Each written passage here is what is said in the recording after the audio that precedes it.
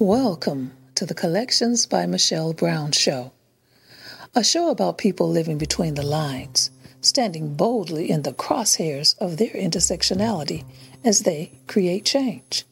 This episode is brought to you in partnership with the Center for Peace Counseling and Holistic Healing Services.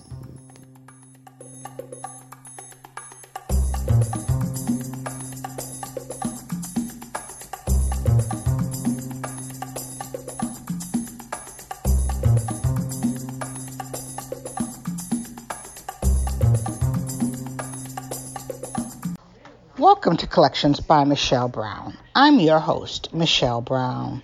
Each week, we'll be talking with people living between the lines, standing boldly in the crosshairs of their intersectionality and creating change. This week, my co-host, Kizzy Joseph, and I are speaking with Dr. Remolia Simpson. Dr. Simpson has a passion for the welfare of veterans and travel. Both came as a result of her time in the military. She channels her concern for the welfare of veterans through her nonprofit organization, My Brother's House. My Brother's House is dedicated to providing safe, supportive housing and counseling services for veterans and their families. With residences in 5 states and the District of Columbia, with additional houses planned, the organization strives to ensure that when our soldiers, airmen, sailors, and Marines return from serving our country, homelessness is not another battle they must fight. While in the military and afterwards, Dr. Simpson has traveled the world. She sees herself as a global citizen and currently is living and working from the Caribbean island of Grenada. Grenada is located between the Caribbean Sea and Atlantic Ocean. It's known for its spice exports and St. George's University, a private medical school and international university. She encourages others to look beyond geographical boundaries for opportunities and shares how, thanks to the magic of the internet, she's able to have the best of both worlds, managing and building My Brother's House while enjoying the warmth of her Caribbean community. It's a world of endless possibilities, open to everyone. Remolia, welcome back to Collections by Michelle Brown. How are you today? How are you doing down there today? How's your weather? Oh, my God. On average, 82 degrees. So if you are on Facebook with me, Michelle, you can see it because I post pictures. I know. My morning walk, the property. Mm-hmm. Oh, okay. Yeah. So, it's amazing. It's amazing. Well, yesterday, I think it had been warm, and yesterday we went back to winter for a day, and then I guess tomorrow it's supposed to be 70. So, and Kizzy is in New York, and it sounds like you've been doing about the same, right, Kiz? Yeah. It's getting warm, but not quite there yet. How has navigating the pandemic been in Grenada? I know it's, so different from, Michelle and I are here in the U.S., but I'm just curious. Like I hear stories from relatives, but I'm just curious about your experience, navigating the pandemic in Grenada. What I find here is that the Ministry of Health or whoever's in charge, the government here, did a phenomenal job, jumped on it, told the citizens what to do, took control, shut the island down, told people to stay home until they got a grip on this thing, and it is an amazing opportunity because I am actually hanging out like normal people, but of course I know of the pandemic. I know the world. I know in the world, we had this thing going on, but it's not as bad here. It's like people do the distancing. Everybody wears their mask. There's no pushback with that. People have collectively agreed to do what they're supposed to do. The vaccine is here. I've been vaccinated in here, in Grenada. Wow. I haven't even gotten the vaccine in America. I came to Grenada to get my vaccine. So Grenada did a phenomenal job. I would say one of the best countries in the Caribbean to actually have to wait out the pandemic. It's Grenada. Wow. Barbados is doing a good job. Those leaders Those leaders are doing great jobs. I mean, Grenada, I am just fortunate and just really feel truly blessed to just have chosen this place, not knowing anything was going to happen, because I started this project with my brother about 10 years ago. So, of course, I knew nothing was going to happen. Things just happened the way they did. And so we just completed it last November. Well, we met, through a friend of mine, Nathan James, and we talked before about veterans. And I know that you started My Brother's House. And so how is that doing, and how are you managing your nonprofit while you're away? I know it's easier now with the internet and everything, but what's the scene like with My Brother's House? And you're getting, you're able to get vaccinated. Different people are beginning to get vaccinated, but what about veterans? What are you hearing? Okay, what's actually happening, not what I'm hearing, what is actually happening is that they're vaccinating the senior vets first. My Brother's House is currently housing service-connected, that also means disabled, seniors. That's one of our populations that's very fragile, and that's the majority of the people that we house are senior veterans. We don't discriminate. We house everyone, women, LGBTQ, everybody we house. However, seniors are our most fragile, or one of our most fragile populations. And so since we are housing seniors, and the vaccine they're vaccinating our seniors first. So My Brother's House seniors have all been vaccinated. I mean, if I were back in the States, I could go back and do that. Go ahead. I'm sorry. Wow. Well, I mean, how was that a concern of yours? As you knew you were going back and forth, did you have to take any extra steps to make sure, that everything was in place, or that, veterans were there and in line and doing that? And were you getting that pushback from people who are, some people have concerns about getting the vaccine? Well, absolutely. You have ignorance.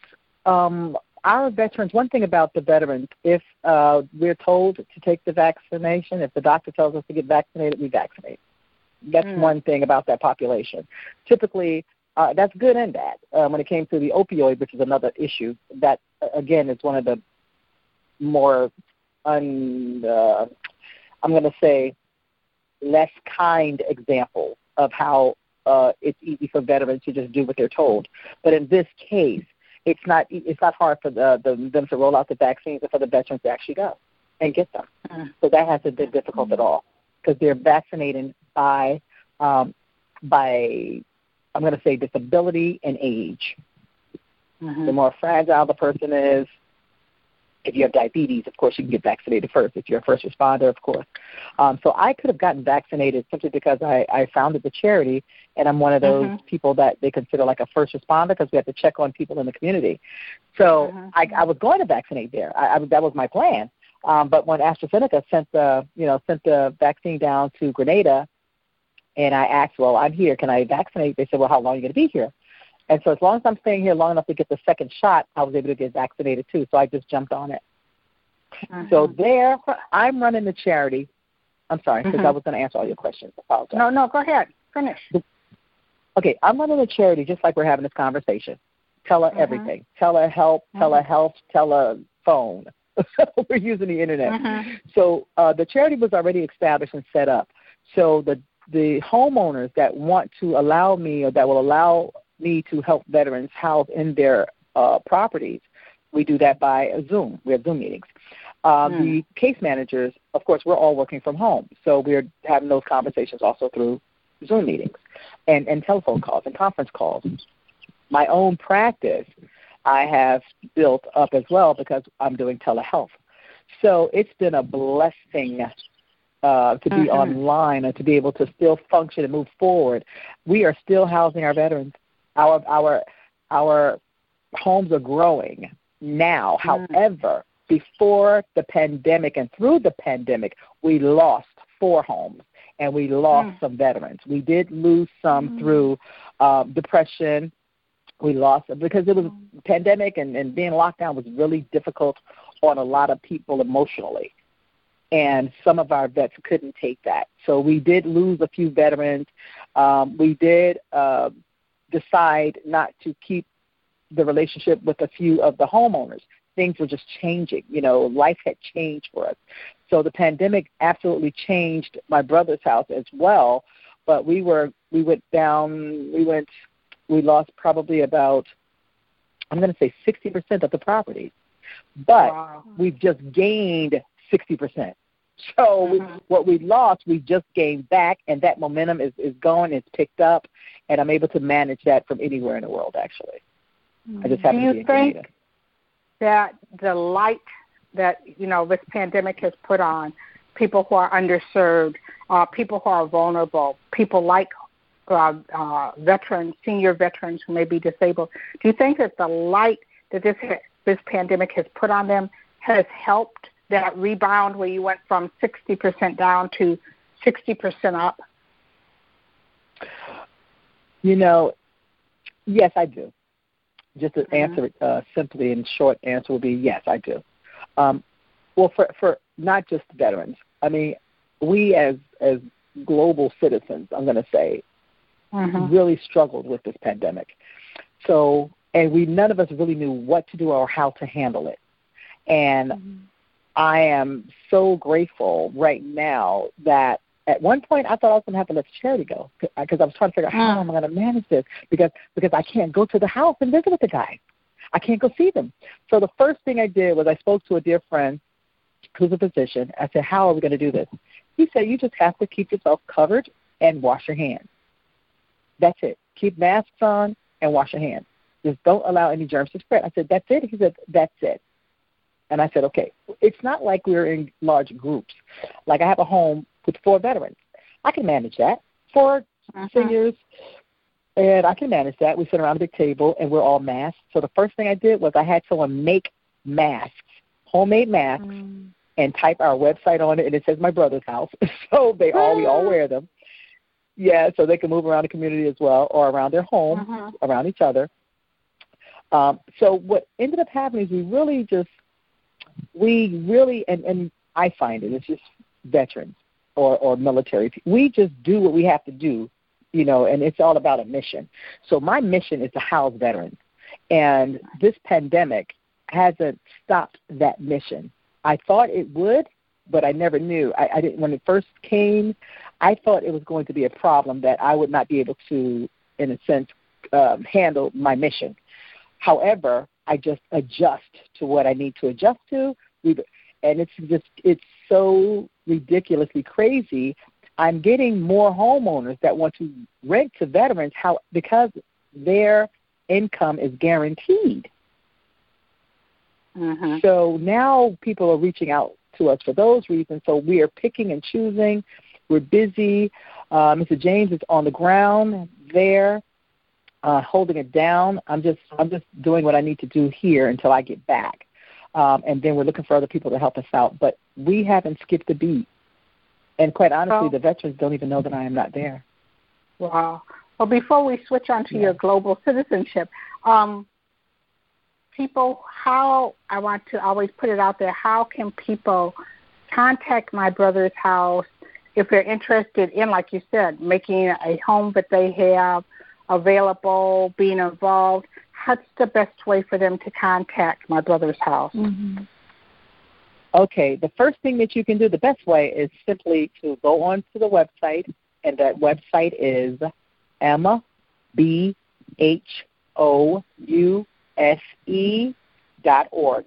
mbhouse.org. That's the website. You can go there, get the information. My email is there. If you want to donate, you can donate through PayPal. That's on the page, the website as well. Or if you wish to call me directly, you can call me directly. My telephone number is 202-379-5571, and that's how you do it. Okay, that's great. Well, and I will make sure that information is up. Well, we're going to take our first break, and then we're going to get on your global citizenry because I think that's really important. So, okay. I mean, more people should be thanking it. But anyhow, we'll be right back.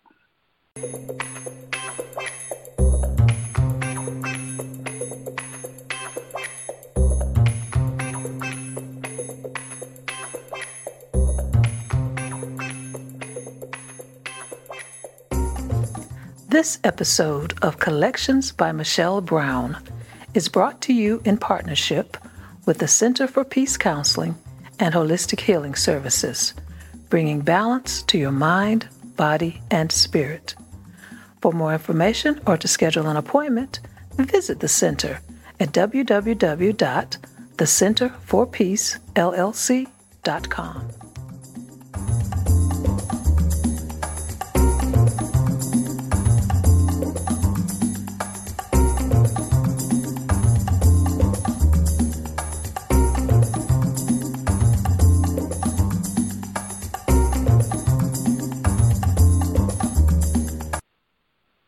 So with that, if you're just joining us, I'm speaking with Dr. Remolia Simpson, and what we're talking about, you are not only the founder of My Brother's House, and you're running that, but you are now operating it pretty much virtually from another country.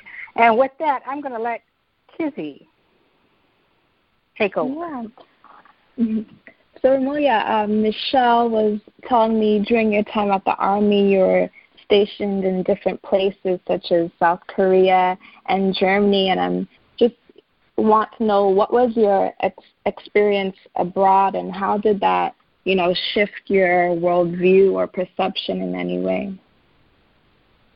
Well, of course, it absolutely shifted because I started out very young. I joined the military at 18. So my first time out of the country I was 19, and I went to Asia. So in that country, what I realized at 19 that there were different people, different cultures, different things. And I immersed myself in it as much as I could. But being as conspicuous as I am, as a African-American female, the culture wasn't as inviting to me as it was to males.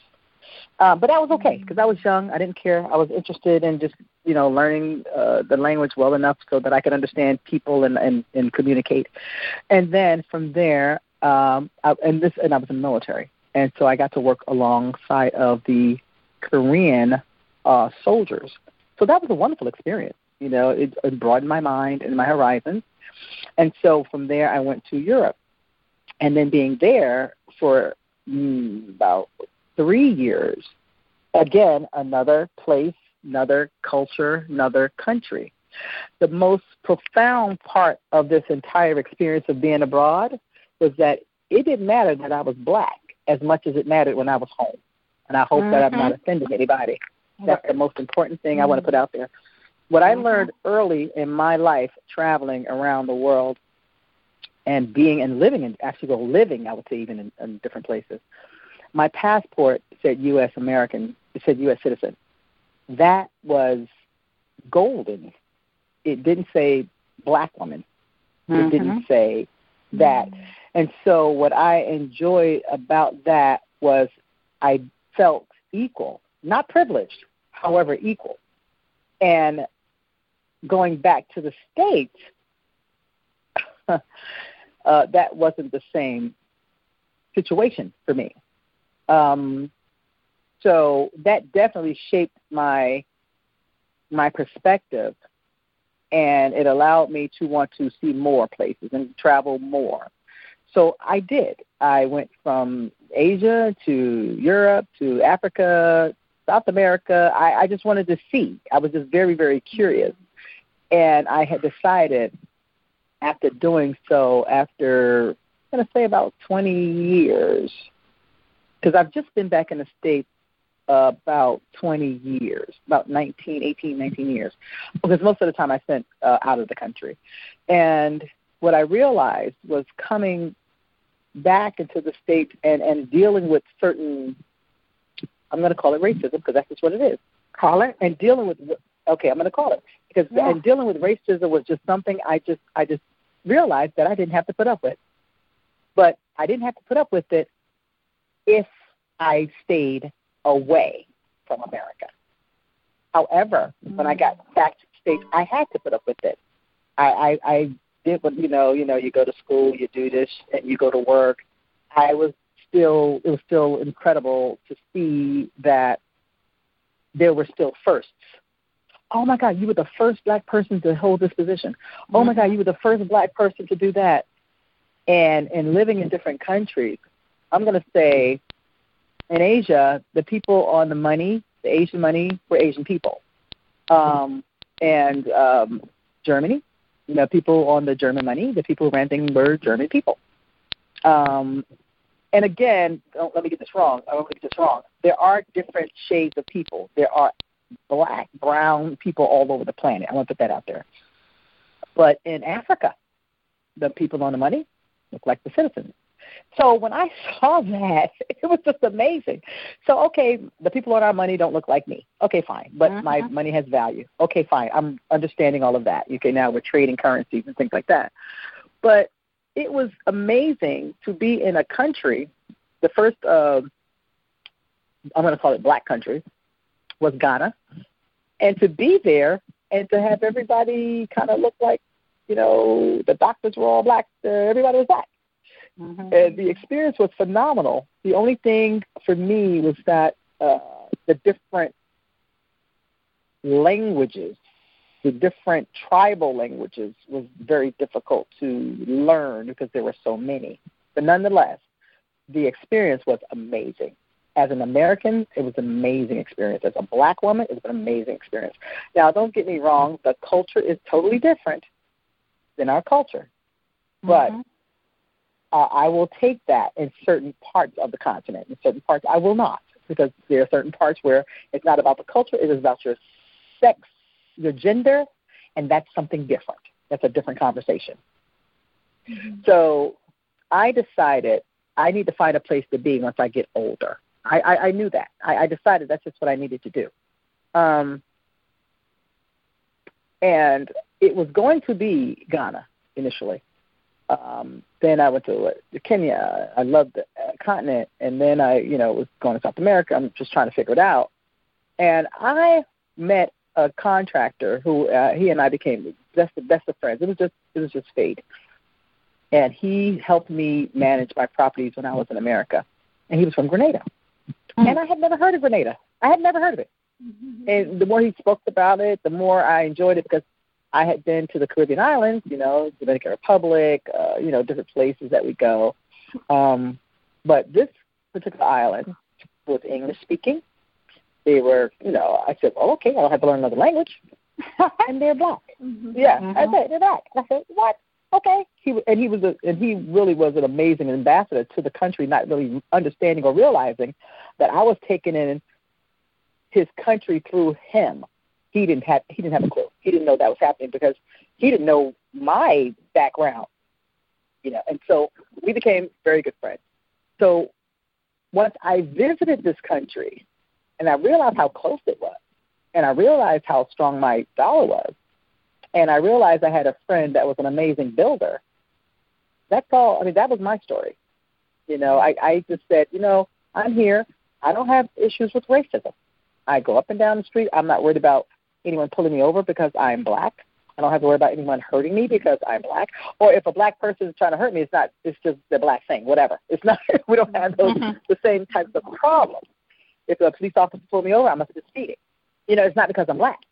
And I knew for myself, and I do whatever I can for, I'm going to say as an American, I do whatever I can to expose us to different things, but there's so many of us that will not do that. We're just going to be there. So I have to fight the fight while I'm there.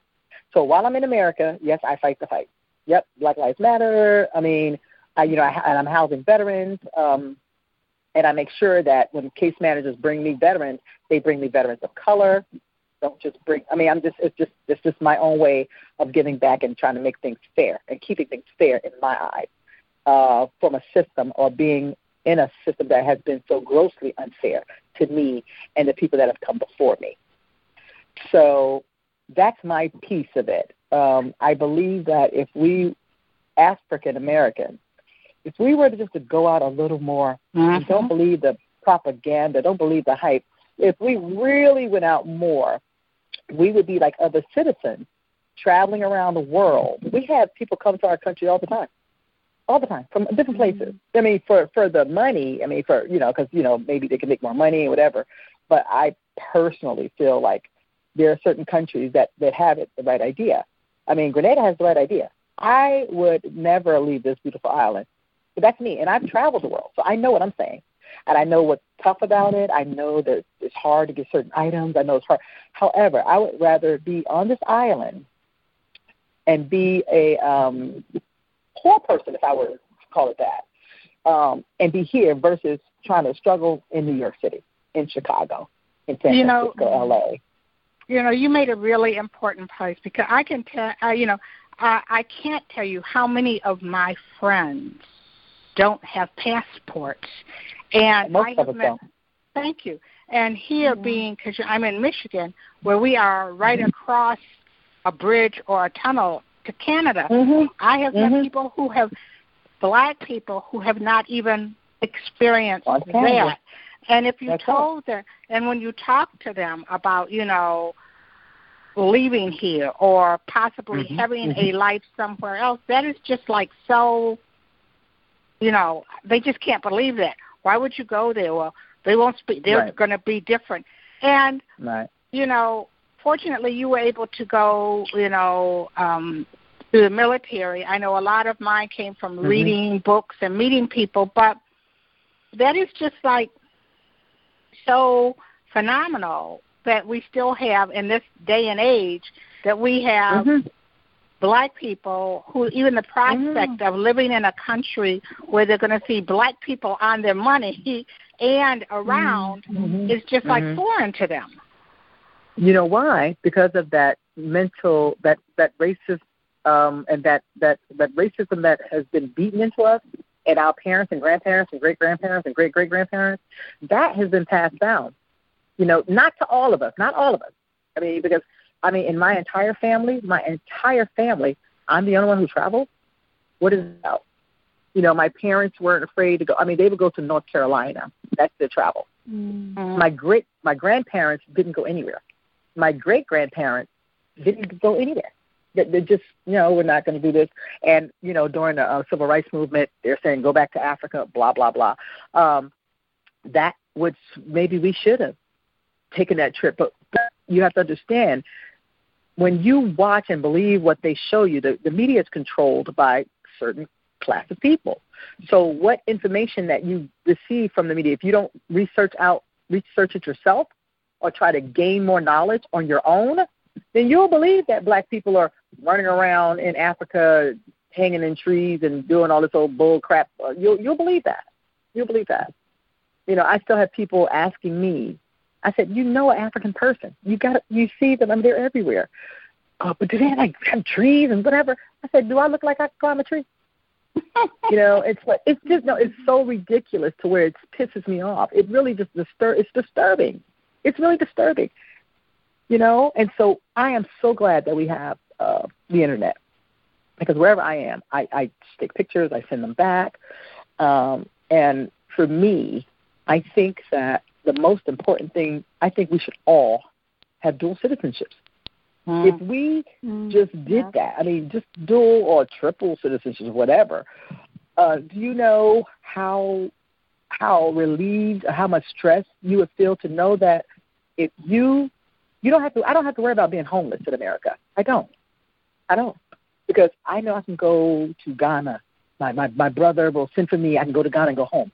I have a dear friend brother down here. He could send for me and I can come down here. See, when you have some place to go, then feeling homeless is you don't carry that as a stressor, if that makes any sense. And we have enough stressors. We have enough. But me feeling homeless on this planet is not one of mine. And I think, what you're saying, Remolia, is so important because, travel is so liberating, especially for Black people. And, we miss out when we're so focused on, getting through the 9 to 5, feeding the kids.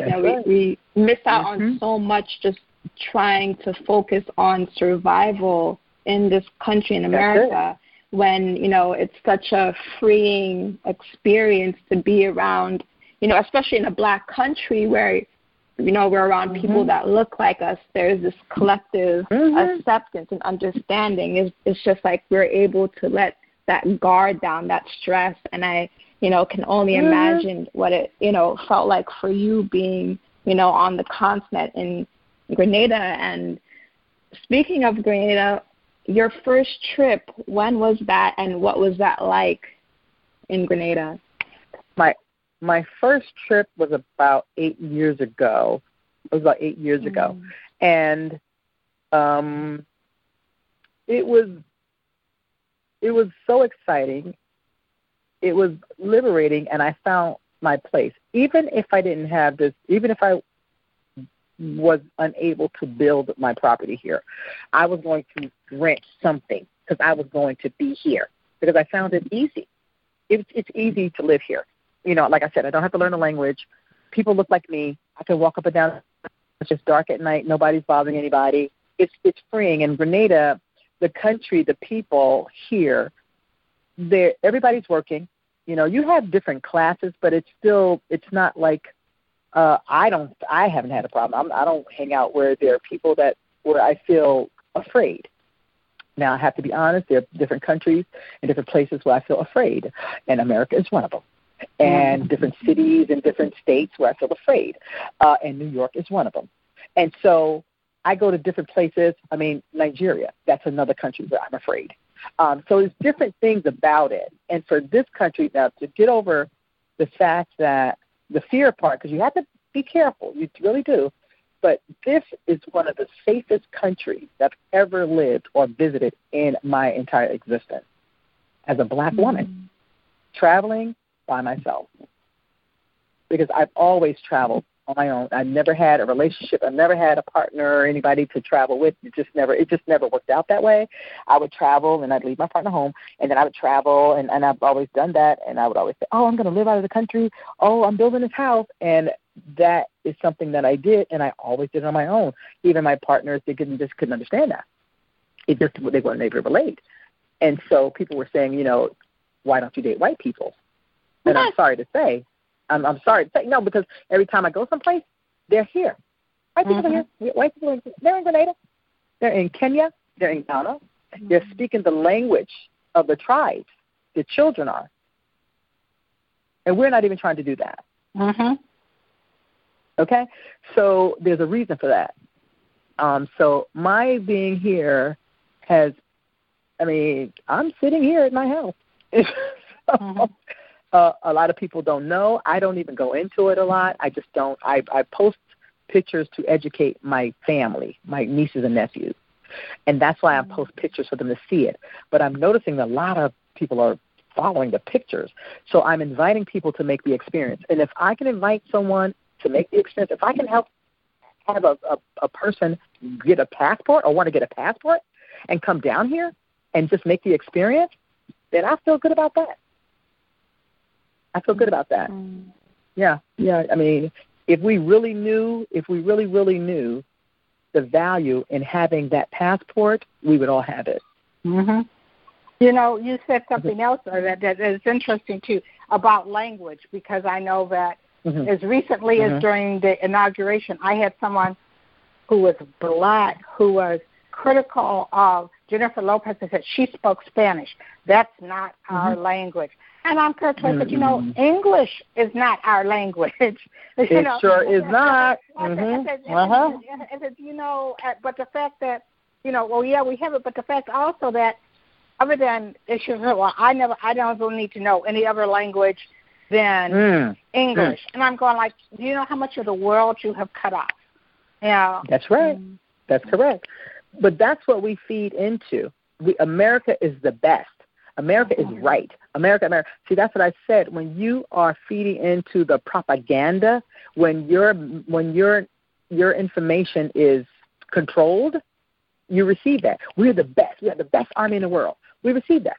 So we have young women and men running out there thinking that we have the best army in the world, and we're killing other people, and everybody else's world, everybody is wrong.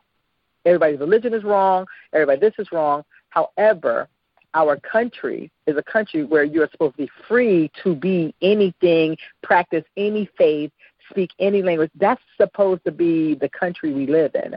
It's interesting. It's very interesting. You're right. You speak, there's a joke. If you speak 3 languages, then you are, what is it? What are you when you speak 3 languages? How many lingual? Trilingual. Right. If you speak 2 languages, what are you? You're bilingual. If you speak 1 language, what are you? American. Right. So you have to understand the world is so much smaller when you can communicate with other people. And what I love about the internet is that now you can really be as you can really speak so many languages because the programs can change over. I can speak German, but I can really speak German now because I can log in or I could change and have the translation on my phone go from English to German and proper German. So I can speak different languages, and I think people should take advantage of that. And I think our young children are the ones that can see that. They're the ones that are taking advantage. I've got a kid that's hanging out with friends in Japan. He doesn't speak the language, but they're communicating. Are you kidding me? That's amazing. That's amazing. That's amazing. So I think that's a good thing. And I'm hoping things get better for us. But during my time, during your time on the planet, I can just do the best I can.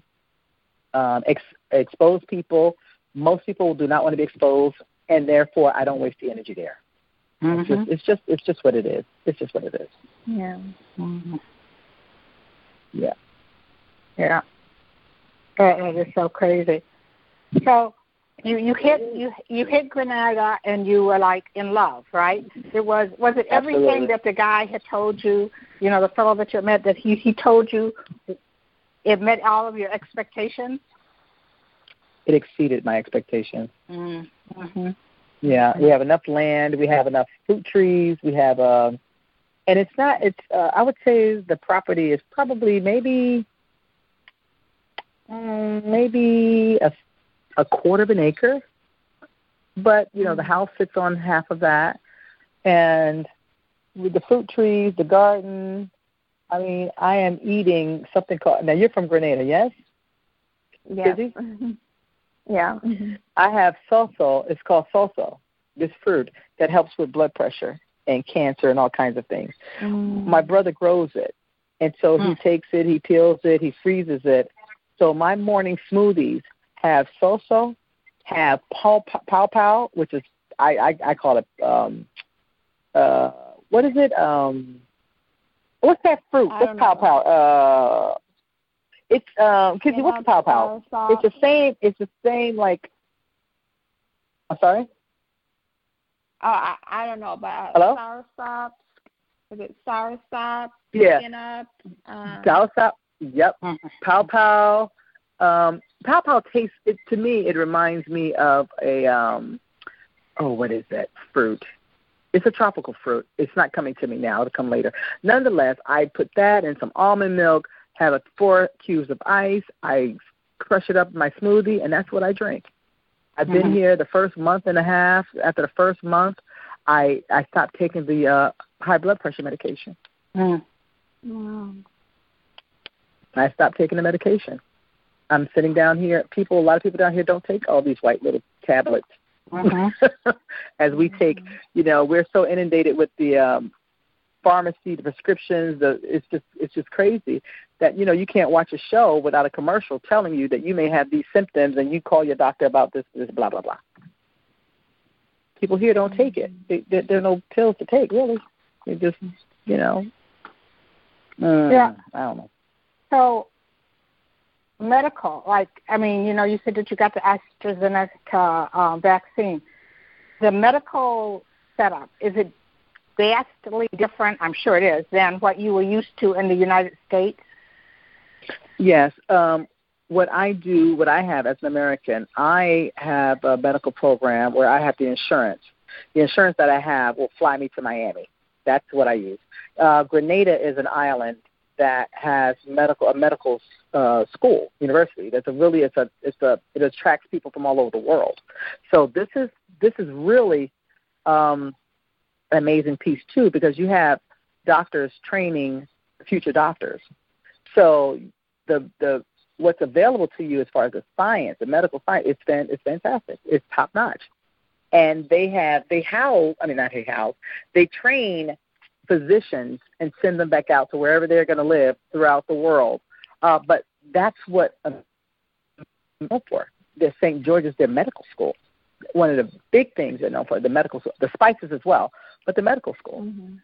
I mean, you send your kids down here, let them go to medical school, then let them return to New York or to the States for 3 years of residency, and then they're a doctor without the crazy, crazy loans. Yeah. So so what I do is I stick to my friends. I eat from the land like they do. I'm monitoring things because I'm on high blood pressure medication, diabetes pills, and I'm on all of that stuff. But I monitor my stuff here, and I try to change a little bit so I don't eat as much starchy or sugars or carbs. Things are grown in the garden. And it's just a better way to live here. It's just a better way to live. And if I have to stay down here by myself because, people are not coming. I don't have any person here. I don't have a family member, no one. And I just told my nieces, when something happens to Auntie, just come get me if something happens. Because interestingly enough, so I'm here. I'm here by myself, but I'm here with the family that I've adopted and who's adopted me. And it's just amazing. So I will stay here 3 to 6 months out of the year, and I'll be in the States 3 to 6 months out of the year. Mm-hmm. Mm-hmm. Until I totally transition down here. And speaking of the people that have adopted you, that you've adopted, how has it been finding and creating community in Grenada? Oh, it's been simple. It's been easy because the person I met, he was from Grenada, and he already had established, he's down here with his family. So when I met him, it's really easy to get to know people because one thing about Grenada, what I love, is when there's something that happens, and this is an interesting, I'm not sure if you know this, if somebody does something, the Grenadian people are going to tell. If you're in New York City, this is a major difference, maybe even Minneapolis somewhere, someone gets robbed or whatever. If you get robbed in New York, 9 times out of 10, no one's going to know, no one's going to tell, no one's going to come forward. No one's just going to do it. They're just going to mind their business. They turn the other cheek or the other eye. Here, everybody's kind of looking after each other. And that's also a way to feel safe. Everyone's looking after each other. If someone does something to me or comes to my house, there's kind of somebody looking, and they will tell. So the crime rate here is just it's very low. I mean, there is crime because that's just what it is. That's the nature of man. But it's very safe here. So community is number one. We're all looking out for each other. We're all socializing together, even through pandemic, even though we're spacing ourselves out a little more. Again, we're still socializing. And so now you know me, and when I go to a party, now I know everybody at the party. So that opened up my world of friends. And then if I go somewhere else, and then if you need me to do something in America, now you know me and all the people that I know and contacts that I know in America. It's a way to network. It's networking. That's what I call it, in a natural way. But most cultures do that anyway. It's very simple to be here, and meet people and just network. If you're a good person, and you meet good people, that's just what it's going to be. So it's been really easy to answer your question. And I have found that sometimes, too, in traveling places, it's sort of like, especially where there are a lot of black and brown people, that sense of community and people, welcoming.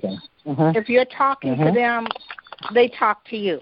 The things that they're concerned about, the environment, their kids, the children. I mean, so that is really important. It's easy to fit in if you want to. Community.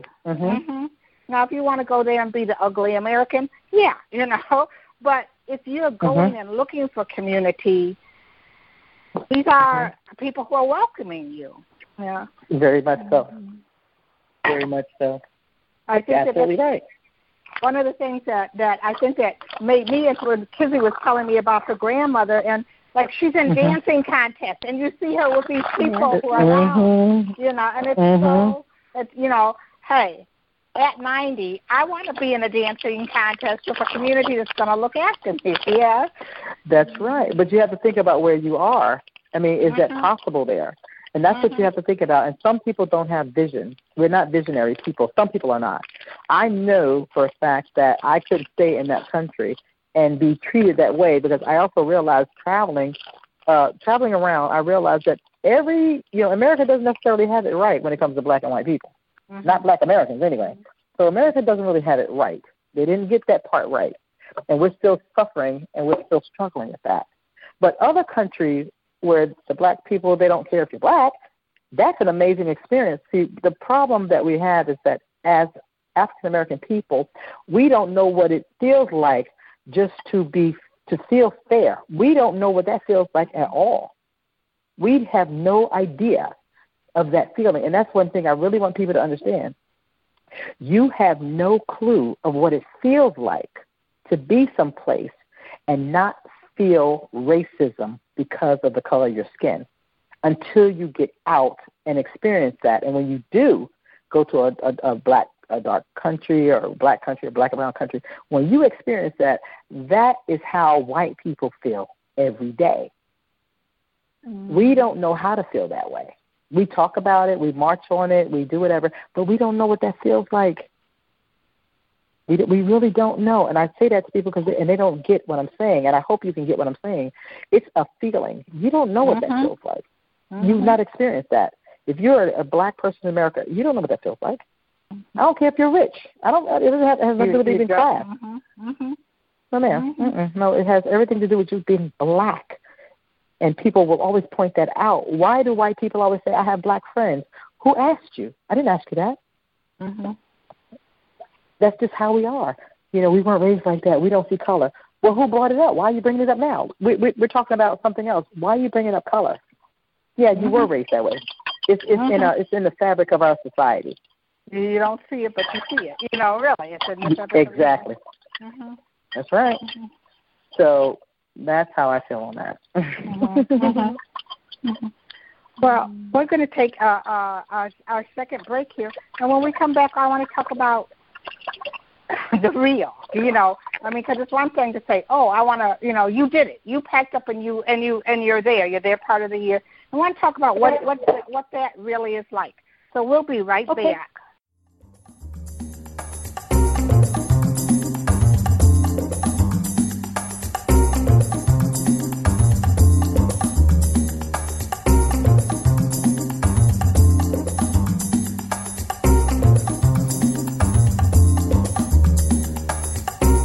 Collections by Michelle Brown airs every Thursday at 7 p.m. You can subscribe now and listen to the podcast on Blog Talk Radio, iTunes, Stitcher, or SoundCloud. Be sure to like the Collections by Michelle Brown Facebook page and mark your calendar so you never miss an episode.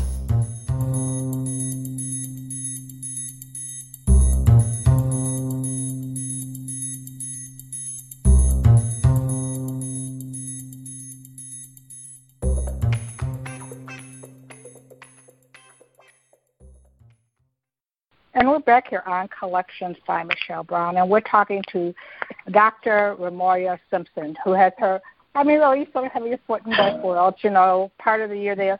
And I know what you mean, because often when I tell people, you know, when they say, well, what do you mean, you know, you're going to move someplace, I said, there's something about where, you know, the people who are running things and who are doing things and who are your neighbors and who are living there are black and brown, you know. And it isn't, you know, it isn't. I said, I've even gone places where, you know, English wasn't the first language, that Spanish was the language, but you know what? As I was struggling with it or working with it, they understood. And it was like, well, let me help you say this a little bit better. And it was just like that immediate sense of community. So Exactly. So you've had 10 years planning this, okay? Well, I didn't know it would take this long. I mean, I've been planning to live out of I came into the country planning to move out of the country, if that makes sense. Mm-hmm. When I came back home, I realized I left for a reason, and I was so glad to be exposed to the different countries. I was glad for that. So, yeah, I came in, and it took 10 years it didn't take 10 years for me to be exposed to all of this. It took 10 years for me to build a property, to build my home, or to co-build it, I should say. You know, that's what took 8 years. Yeah, about 8 years. We talked about it.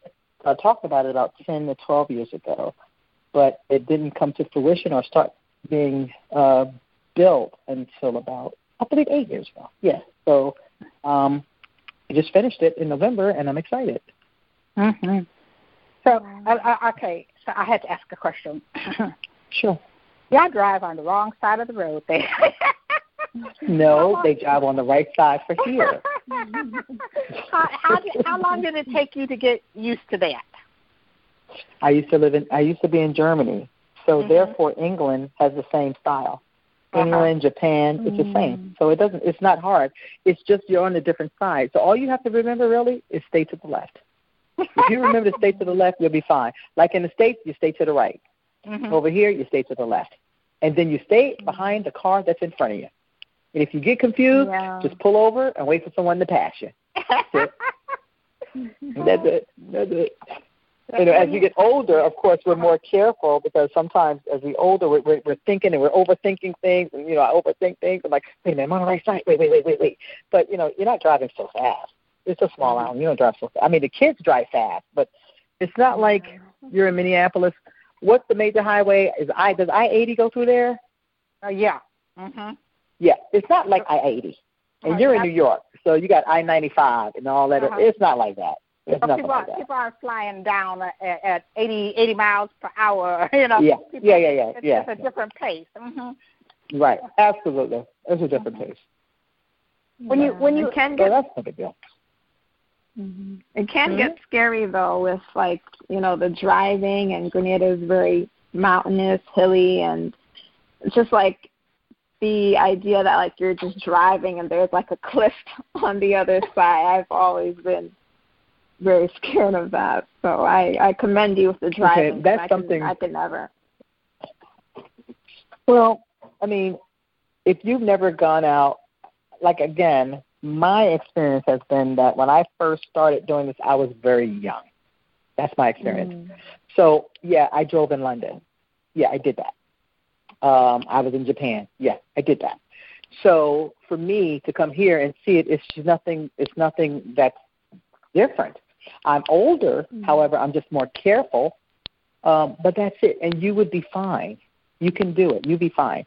And you say cliffs and things like that. I mean, even in Kenya, yeah, you can see it. It's beautiful. There's certain safety bar, like you have the safety, the railings and things like that. Yeah. You have some safety railings, and then some you don't. So my thing is like this: the driver is actually always in the middle of the road. So if you're driving, you're not the one closest to the cliff. So you know the passenger is.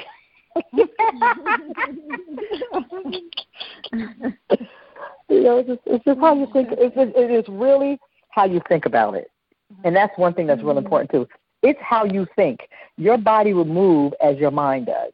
If you're telling yourself, I would be afraid of that, yeah, you're going to be afraid of it. You just said it. You're right. But the thing is, it's so affordable here that I can hire someone to drive me someplace.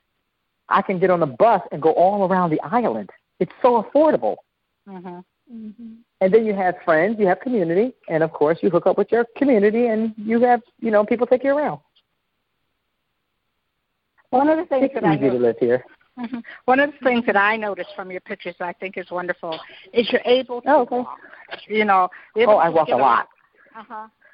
Oh, yeah. And, you know, here we're all caught up in cars. But I gather cars aren't as big a deal as it is in the States. Well, it's interesting because there are no sidewalks here. So you'll kind of walk in. You share the road. Everybody's on the same road. Big truck, little truck, small cars, and people. You share the road. So you just walk. And I don't do my exercise on the main road. But you see people walking. They go to work. They walk. And I love that part of it because I can exercise, you know, because as a diabetic, I just want to be able to exercise. And I walk a lot. It's just, you know, it's something that helps you focus my mind. It clears my mind, and it keeps my body moving. The things that we need to do anyway. You know, I can't walk up in Minneapolis. It's too cold up there. I'm scared to be up there. I can't do it. My fingers hurt. My feet hurt. I just can't do it. I'm looking at the stuff outside. I'm just not going out there. I'm going to wait until the spring. So it just depends. And that's such a unique experience for Black people being abroad. Like, there's this more intimate relationship to the land, like just as how you're mentioning, you just being able to walk freely, you know, just for your health, for your mental health, for your physical health, and just, you know, access to nature. And we Black people don't really have that in the United States. So, you know, it's just, again, beautiful to have that free access to land and from the food that, you know, that you can grow yourself and eat. You know where it's coming from. There's no chemicals. It's just, there's so much freedom and agency when you're abroad.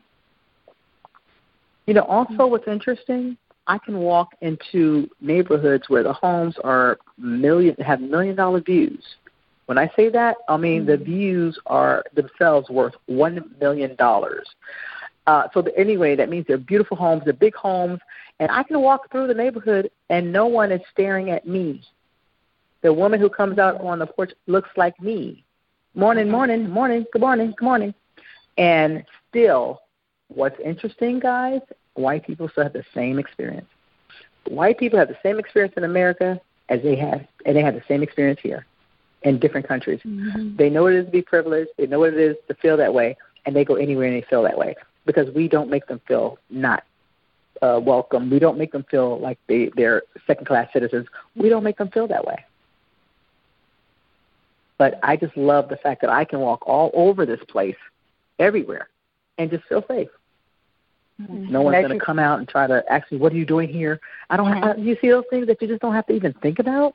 No, I don't think about that. And that's the way we need to live. We would live longer and healthier if we just didn't live there. You know, I mean, and I often tell people, you know, you should think about it. And I mean, most people look at me like, you know, what? You know, but what are things that people, from your experiences, would you tell them to really consider if they're thinking about making this move? What are things that they need to really think about? Well, I would think about, plan. First of all, where are you in your life? It depends, like I said, now if you're in your 20s and 30s, that's one thing, 30s, 40s, 50s, 60s, 70s, 80s. I would tell people to think about, like, their budget. For example, I could give you an example for different age groups. I have a friend who's 60. She just turned 60. I said, okay. She said, well, I'm disabled, but I only make this amount of money. I said, well, where are you going to live in America on that amount of money and be comfortable? She's living on $1,700 US. I said, girl, you better go to Grenada. What do you mean? Multiply that times 2.67. Okay? So you got 35 and you add another 850. You got $4,300 blah blah dollars per month that's coming into you. Find a place down here, rent for $1,500 EC. $1,500 EC is $600. First of all, your budget. Find a way to make sure that because you can manage here. You can't manage in the States. So I would tell people to make sure that they understand the currency and the difference and understand what the power in that. Now, if you're young and you want to get away, well, first of all, technology. If you're tech savvy, I would say to anybody, find something to do online. Find it online. You can teach online. You can do anything you want online. You can apply to American companies and to British companies. Get hired from an online, do whatever, and then live in Grenada. You would have a much better life. I'm that person. I have a counseling practice, and my counseling practice I make so much more because I multiply my dollar per hour, however they took, times 2.67. So, I mean, and another thing, you know, my home is paid for. I don't have a mortgage. I don't have anything to pay. Does that make sense? Mm-hmm. So find out what your standard of living is, visit other places, and budget. Don't be afraid. Definitely do not be afraid. You already know how it is to live in America. You know what that's like. You know the struggles, you know the strengths, you know the ups and downs. Try something else to give yourself something to compare it to. I mean, I don't know what to tell people anymore. You know, come on, listen, visit me. You can come visit. You can come visit. You can come and visit anytime you want. If I'm here, come on down and visit. Yeah, if you need somebody to know, go ahead. Especially now, like you said, like if you can do something that you can do online, I mean, that really opens the world up to you. Oh yeah. Especially in light of the pandemic and remote work. Exactly. I cannot afford to live in New York City. And when I say that, I mean richly. I go to the store. There is not really any good food for me to eat at that store. I may go to Whole Foods. I'll try to go, to a store where I can get some good food. But by the time I try to get that, and the cost of it is out of this world. So I go to a bodega and maybe grab a pack of cookies or grab some pack of something, some processed piece of something, just to eat, just to move around. And that's what people need to think about that. And I think people need to visit being like dual citizenships. Just go somewhere else and just try it. Yeah. Even down south. Down south, my parents, they had property, and my grandparents had farms and things like that. But the struggle was being black down there. So it wasn't easy. But at least I understood that if I ate from the earth, I would live longer. So I just kind of ended up here. Now, did you have to establish dual citizenship? I haven't done anything yet, but I'm going to. I'm going to establish residency. I'm trying to decide if I want to establish dual citizenship with one, because Ghana's offering that, and I have friends and family there. Grenada will offer residency. So I just have to decide what I'm going to do. But I'm definitely going to establish residency here. Now, what's the difference between residency and citizenship? Citizenship means I would be a Grenadian, and I would have a Grenadian passport, like a U.S. citizen. Resident, but I'm just a resident. But I'm not a Grenadian citizen. Right, Kizzy? Yes, you're correct. I don't have dual citizenship, but I have been thinking about it. I think I will definitely get it at some point. I think you should. Were you born in America? Yeah, I was. Okay. Yeah, and your family's from Grenada. I would definitely get a dual citizenship if I were you. Yeah, both my It opens up the world for your child. Don't you have a child? Yes, I have a daughter. Yeah. That opens up the world for her. 2 places to go. Because it might get tough for her as a little black girl to a black woman in there. And maybe she can come home and might be a little easier. Yeah, that also reminds me just the importance of generational wealth, and that doesn't even have to be in terms of like literal assets, but just in terms of like just knowledge about, financial literacy, like all of that is so much easier, or, a bit easier, I assume, when you're abroad and you just have more resources, and just, what you're doing is amazing because you have this vision. I think, us as Black people, we're so stuck in the survival mode that, we have to think beyond, okay, what do we envision for our families, for, our generation, for us as a collective. And again, I've seen so many Black people moving abroad throughout this pandemic. I've, seen Black women moving to Mexico, and they're talking about, how amazing and liberatory their experiences is. So, it's definitely exciting what to see what the future will be like, Absolutely. So be a part of it, be a part of it. We can sit and watch the future, or we can be a part of it. And it is very liberating. It's very liberating. And it's, like I said, again, I can't stress it. Some people have vision, some people don't. And you don't have to have vision. However, just go and see for yourself. And one thing to your point, we have to live in our 9 to 5. You could even have vision, but just no money. You just can't get there. You're barely making it to the next rent payment. You're barely making it. You could have vision, and that is another thing that stresses us out because we can't move like we may want to, and that's a stressor. And so you feel stuck, and that's a stressor on you, the relationship between you and your child, you and your mate, you and your family, because, you just know you're not supposed to be there. There's something else, and there is. There definitely is. The world is not that big, especially now we have the Internet. And I believe the pandemic was an absolute reset button. That's how I look at it. That's what I say all the time. If you can manage to get through it, and my heart goes out to people that were lost, because we lost about 500,000 people. So my prayers and my heart goes out to the families.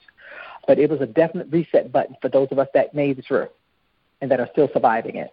So what are you going to do? Do we really need to be out there working on those roads? Does that traffic really need to be that high?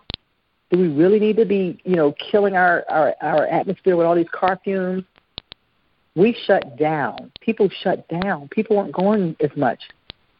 The world slowed down, and we're still functioning. Yep. Wow. I mean, that's just every time, when you talk to people and you did it, and that's why I thought it was so important to have you there, because people go like, oh, that's just on TV. You don't want to do that. But to see the people, black people, are really doing this, and that these are options for us. Because, like I said, I know people where their whole world is like, a 5 square block area where they live. And it's like, no, there's so much more, not only for yourself, but for your children and their children. That's right. That's right. All of my children, if I had children, would have gone to school abroad. I would have sent them all to boarding school abroad. And why don't you leave your kids? You're doing this to me. I'm like, listen, no, I'm not doing a disjustice to my children. I'm educating them. That's my responsibility. If I can't do what I need to do for him here, then I can pay for this there. That's what I can afford. And I've watched people do that. White people send their children to Europe for school. Why? Because it's free. Do you know that you can go to university in Germany for free? No, I did not know that. Okay. I did not know that. Shoot. Okay. You can go to the university. If you're under 30 years old, you can apply for school in Germany, and you don't have to pay for your education. It's a socialism system. Canada is socialism. You don't have to pay. Yeah. We're struggling, and then if you don't pay for college. No. People go to school on scholarship. They go to school in different countries, and different countries like Germany have enough space for American students because we're privileged students. We're privileged foreigners, I would say, and you can go to school for free. We are riddled in debt by the time we get out of school. Thank you. Yes, ma'am. Right. I still have a student loan. I'm 56. What do I need? A student loan? Student loan. What is that about? But that's for another conversation for another day. Oh yeah, that definitely is. I mean, there's so many things that you see and that people will talk about. I mean, I was telling someone else I was out of the country. Where was I? I was on vacation in St. Martin. Got sick. Went to see a doctor. I think it was $10. They gave me a prescription, and when I came back here to get the prescription, they said, "Oh no, we can't give you that." And I said they could give me something that was like 10 times more. And the whole thing was, I said, well, ours are FDA. And I said, is it different? I mean, is it going to do anything more for me than this? Well, no. And I'm going like, I should go back there. But the whole right. You think about it. it was a totally different experience with healthcare. You know. That's right. And you think about that FDA approved and the big opioid addiction. The FDA approved opioids, and we have our system is just ridiculous. The FDA approved it though. Okay. And then you see, then you go back and you see how the FDA approved it, and then how the pharmaceutical companies knew what they were doing, you know. But hey, you get it. And then the doctor, it's just like don't get me on that soapbox, you know. Okay, that's another conversation. Another conversation.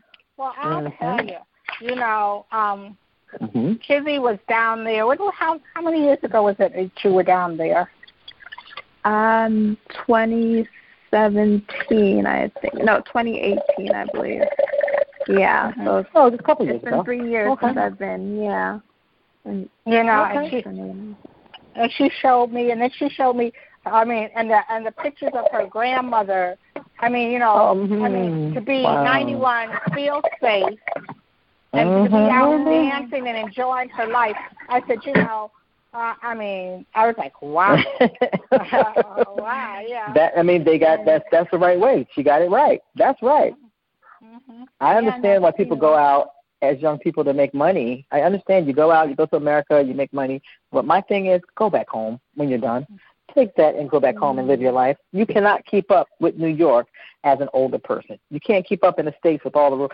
You buy a house, you pay for the house paid off. You can't pay the taxes, they take your house. You can't, unless you just, you know what I mean?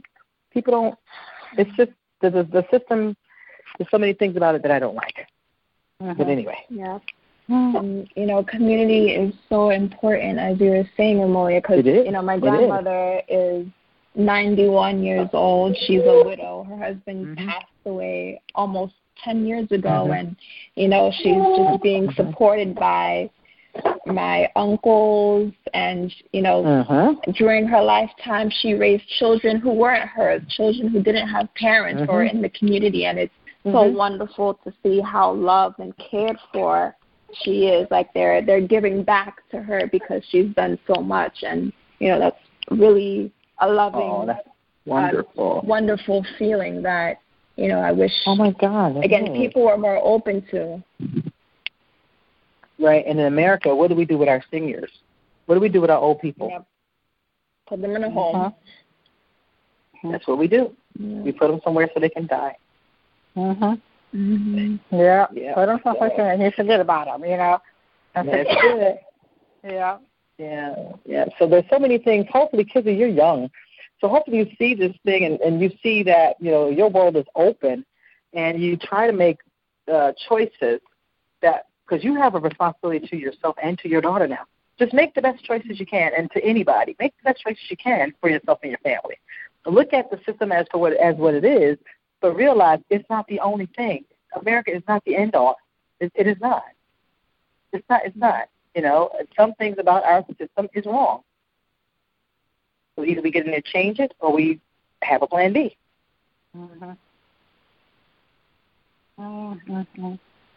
So, Michelle, you got to come down. Hey, you know, my only question is, can I bring my cat? You can bring your cat as long as you can bring her through the system. She would have to quarantine just like you would, but you can you can bring anything you want. Absolutely. Well, I'm packing now, girl. Watch out. Careful what you look for.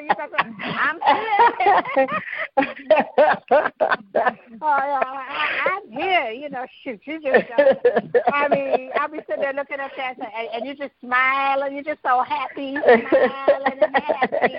I'm sitting here trying to wrap your blanket around me. So I'm Oh, wow. Wow. And yes, Kizzy, you coming too. Okay. Yeah, Kizzy can come too. Sure. Kizzy's from Grenada. Kizzy's got places already to stay. Her grandmother's here. Oh my God. Good to go. Okay. Yes, sorry. Yes, I'll tell you.